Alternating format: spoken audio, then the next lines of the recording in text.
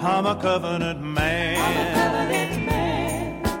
Living in the riches of my Lord and King. I'm a covenant man. Committed to Him. Well, hello everybody, and welcome to this week's edition of the Covenant Living Podcast. My name is David Weeder, and I am so glad that you could join us today. Covenant Living is a name that we gave this podcast because everything that we talk about has to do with living inside your covenant with Almighty God.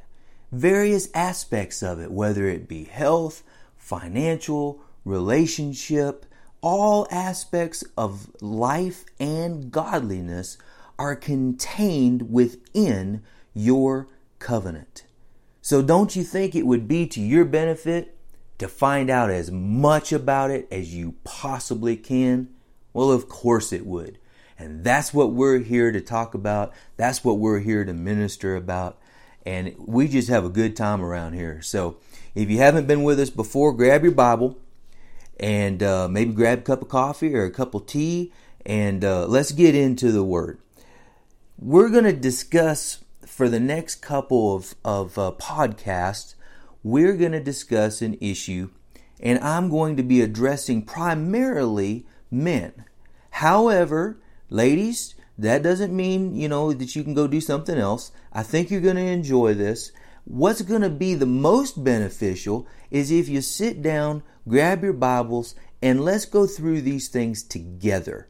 We are going to be discussing a topic that has been misused over the years. It's been abused over the years, but it is very scriptural. And if you do it scripturally and apply it inside your covenant, my, what a glorious, glorious thing it is between a husband and wife inside the authority and the love of God. Glory to God. Now, what we're going to be discussing is the husband as the biblical head of the household. So our golden text is going to be Ephesians 5 verses 21 through 33 for these next several podcasts. So what we're going to do, I'm going to read all the way through that, and then we're going to have a word of prayer, and we're going to come back and we're going to get detailed in our study of Ephesians 5. So starting in verse 21, submitting yourselves one to another in the fear or reverence of God. Wives, submit yourselves unto your own husbands as unto the Lord. For the husband is the head of the wife, even as Christ is the head of the church, and he is the Savior of the body.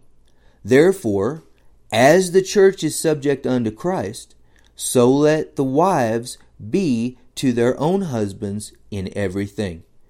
Husbands, love your wives, even as Christ also loved the church, and gave himself for it, that he might sanctify and cleanse it with the washing of the water by the word, that he might present it to himself a glorious church, not having spot or wrinkle or any such thing, but that it should be holy and without blemish. So ought men to love their wives as their own bodies. He that loveth his wife loveth himself. For no man ever yet hated his own flesh, but nourisheth and cherisheth it, even as the Lord the church. For we are members of his body, of his flesh, and of his bones. For this cause shall a man leave his father and mother, and shall be joined unto his wife, and they two shall be one flesh.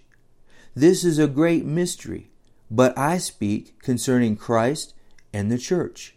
Nevertheless, let every one of you in particular so love his wife, even as himself. And the wife see that she reverence her husband. Let's go to the Lord in prayer. Father, I thank you for the wonderful, glorious relationship and covenant that you have for husbands and wives. I thank you for the structure that you've placed in the church and in the family. And I thank you for revelation, insight, concept of your perfect will where a marriage covenant is concerned.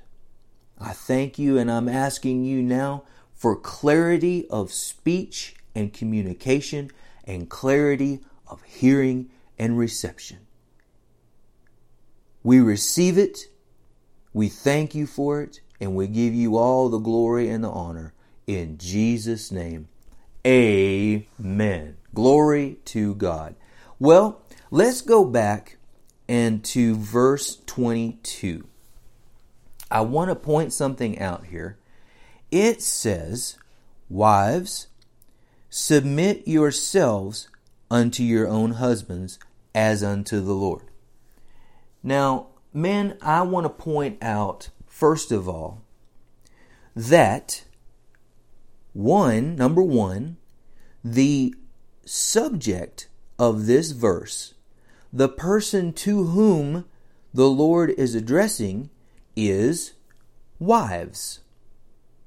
It doesn't say, husbands, make sure that your wives submit themselves to you. Now, it doesn't say that, does it? No. It says, wives, submit yourselves unto your own husband as unto the Lord.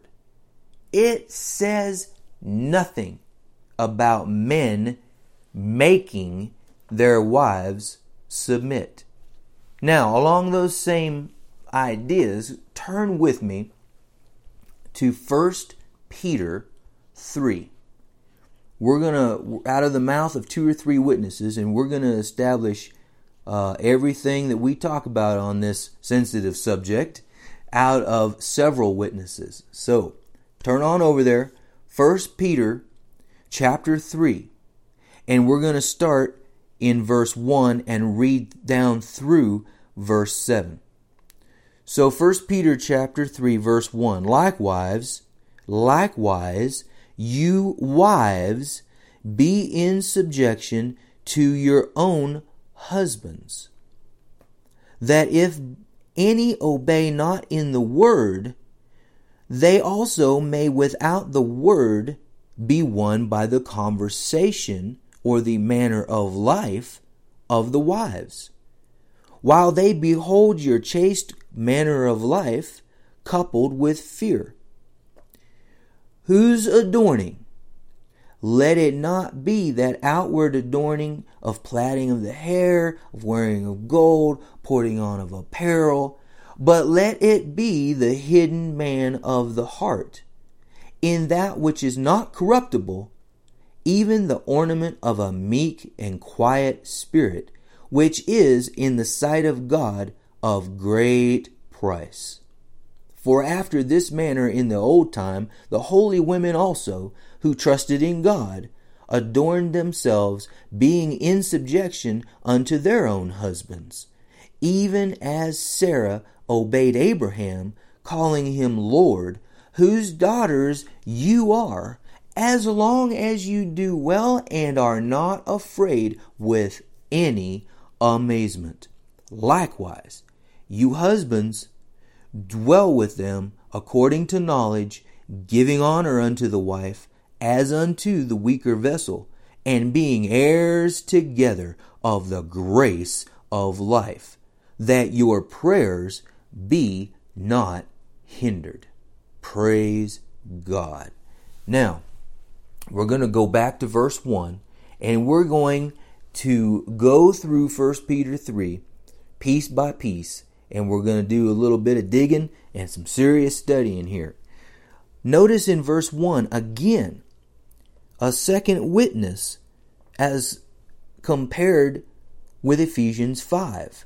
Likewise, you wives. Okay, so now who's he talking to? He's talking to the wives here. He is not talking to husbands all the way down till you get to verse 7. So he's talking to the wives. Got nothing to do with the husbands. Wives, be in subjection to your own husbands. Notice that even says your own husbands. It doesn't have anything to do with men versus women. This is specifically wives and husbands.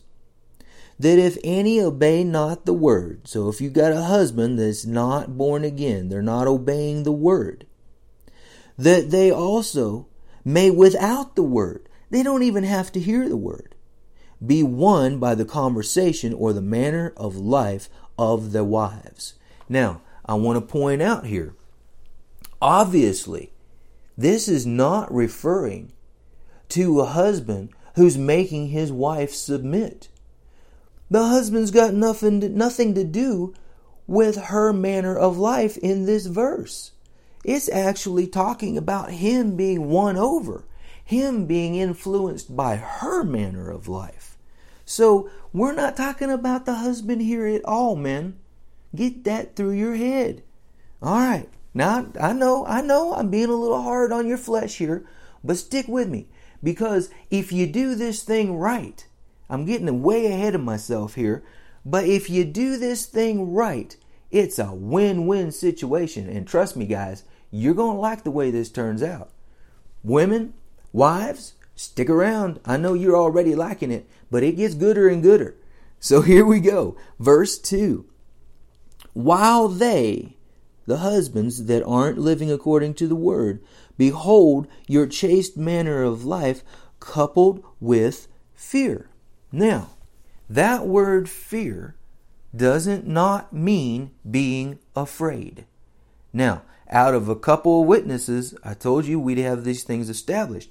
Notice back there where we were in Ephesians 5, verse 33 at the end there, it says, and the wife see that she reverence her husband. So that's not fear that it's talking about in 1 Peter 3. It's a reverence. And that's going to prove out here in a couple verses. Keep reading. Verse 3.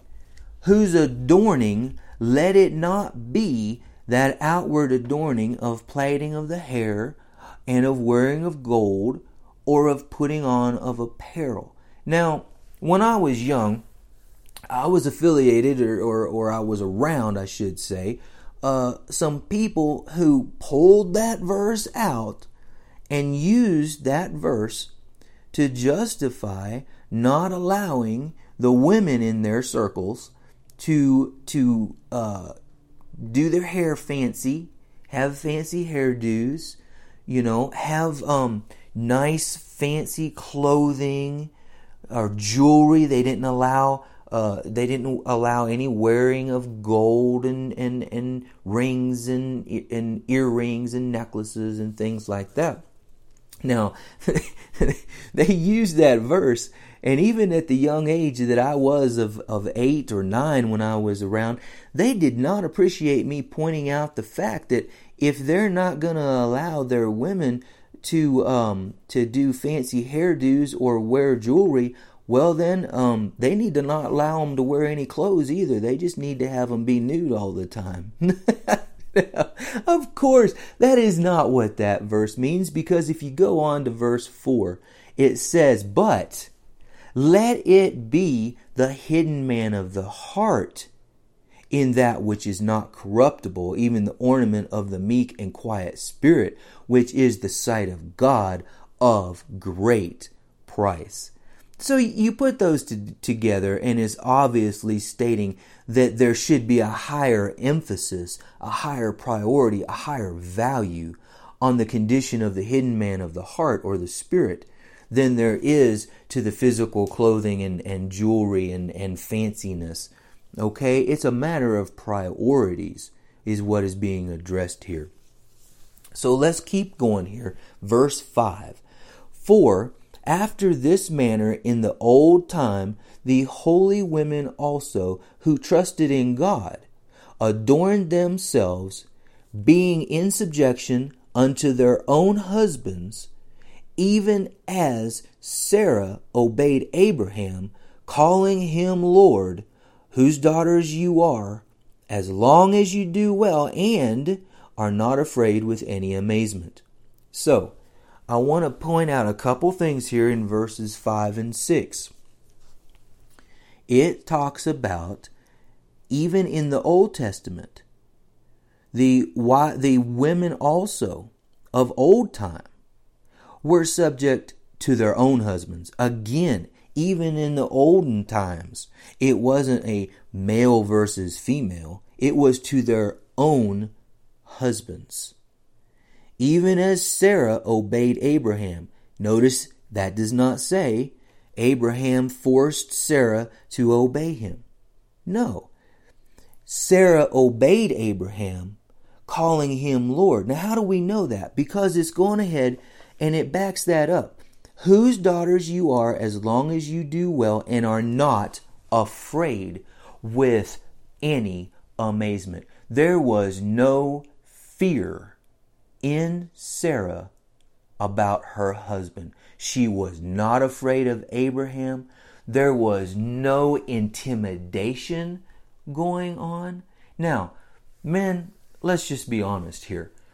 We know that it would be much easier in most cases to try to use intimidation to elicit that type of a response from your wife as it would to be the type of man that Abraham obviously was, that earned him that much respect from his wife.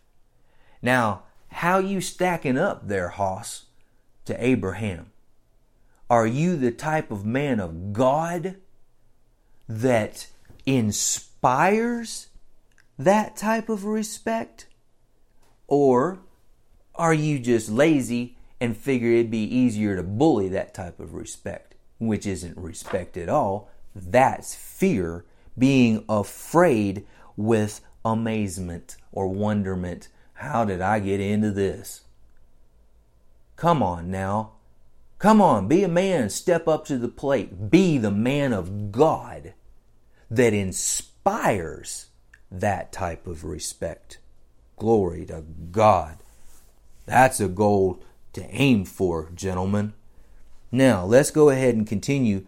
Verse 7. Likewise, you husbands. Aha! Now, he's talking to us, guys. Okay? He was talking to the ladies. Now he's talking to us. Dwell with them, with who? With your wives, according to knowledge, giving honor. Giving. You notice that word giving? Well, we read earlier, even as Christ who gave. Yes, giving is part of your life and your covenant responsibility to your wife. Giving honor unto the wife as unto the weaker vessel. Notice that does not say that she is the weaker vessel. It says as unto the weaker vessel. Quite frankly, in a lot of cases, women are stronger, particularly spiritually, than men are.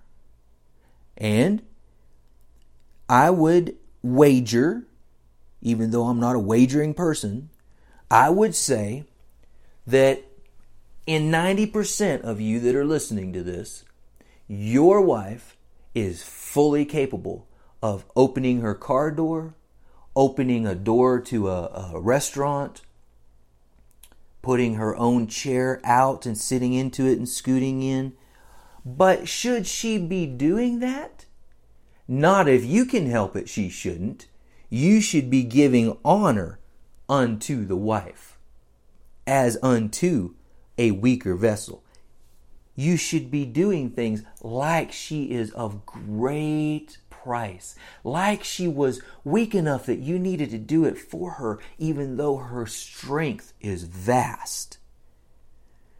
Now, why do you want to do that? Because you're heirs together of the grace of life, and that your prayers be not hindered. You go back up to verse 4. Let it be the hidden man of the heart in that which is not corruptible, even the ornament of a meek and quiet spirit. Catch this, guys. Which is in the sight of God of great price. Listen here, gentlemen. You are not only married to your wife. Okay, let's back up and look at that. Who are you really married to? All right, you got a father, you got a natural father-in-law in this earth. Now, he may or may not be intimidating. He may not have all that much influence. But when it comes down to it, who you're really married to is the daughter of Almighty God. And she is of great price in His sight. No wonder if you don't treat her with honor as the weaker vessel, and know that you're heirs together to partake of the grace of life, your prayers will be hindered. It just doesn't get much plainer than that, gentlemen. Now, that is 1 Peter 3, 1 through 7, and it is pretty clear. Now, next week, when we pick back up on this subject, we're going to go back and start with our golden text, and we're going to see some very interesting things. Glory to God. So, thank you so much for joining us this time, and don't forget to check back next time, and we're going to pick up where we left off here, and it's just going to get gooder and gooder. Gentlemen, stick with me. You're going to pull through this. You're going to come out just fine. Ladies, I tell you, dig in here. Help your husbands. Pray for them. Pray Ephesians 1, that the eyes of their understanding be enlightened, that they know the hope of their calling. Glory to God. Well, before I get cranked up again, I better close this thing out for today. Father, I thank you for everything that you have brought to light today. I'm asking you, open the eyes of their understanding. Bring light to their covenant, to their relationship. I thank you and I praise you. Thank you, sir. Amen. Y'all have a wonderful week, and we will see you next time.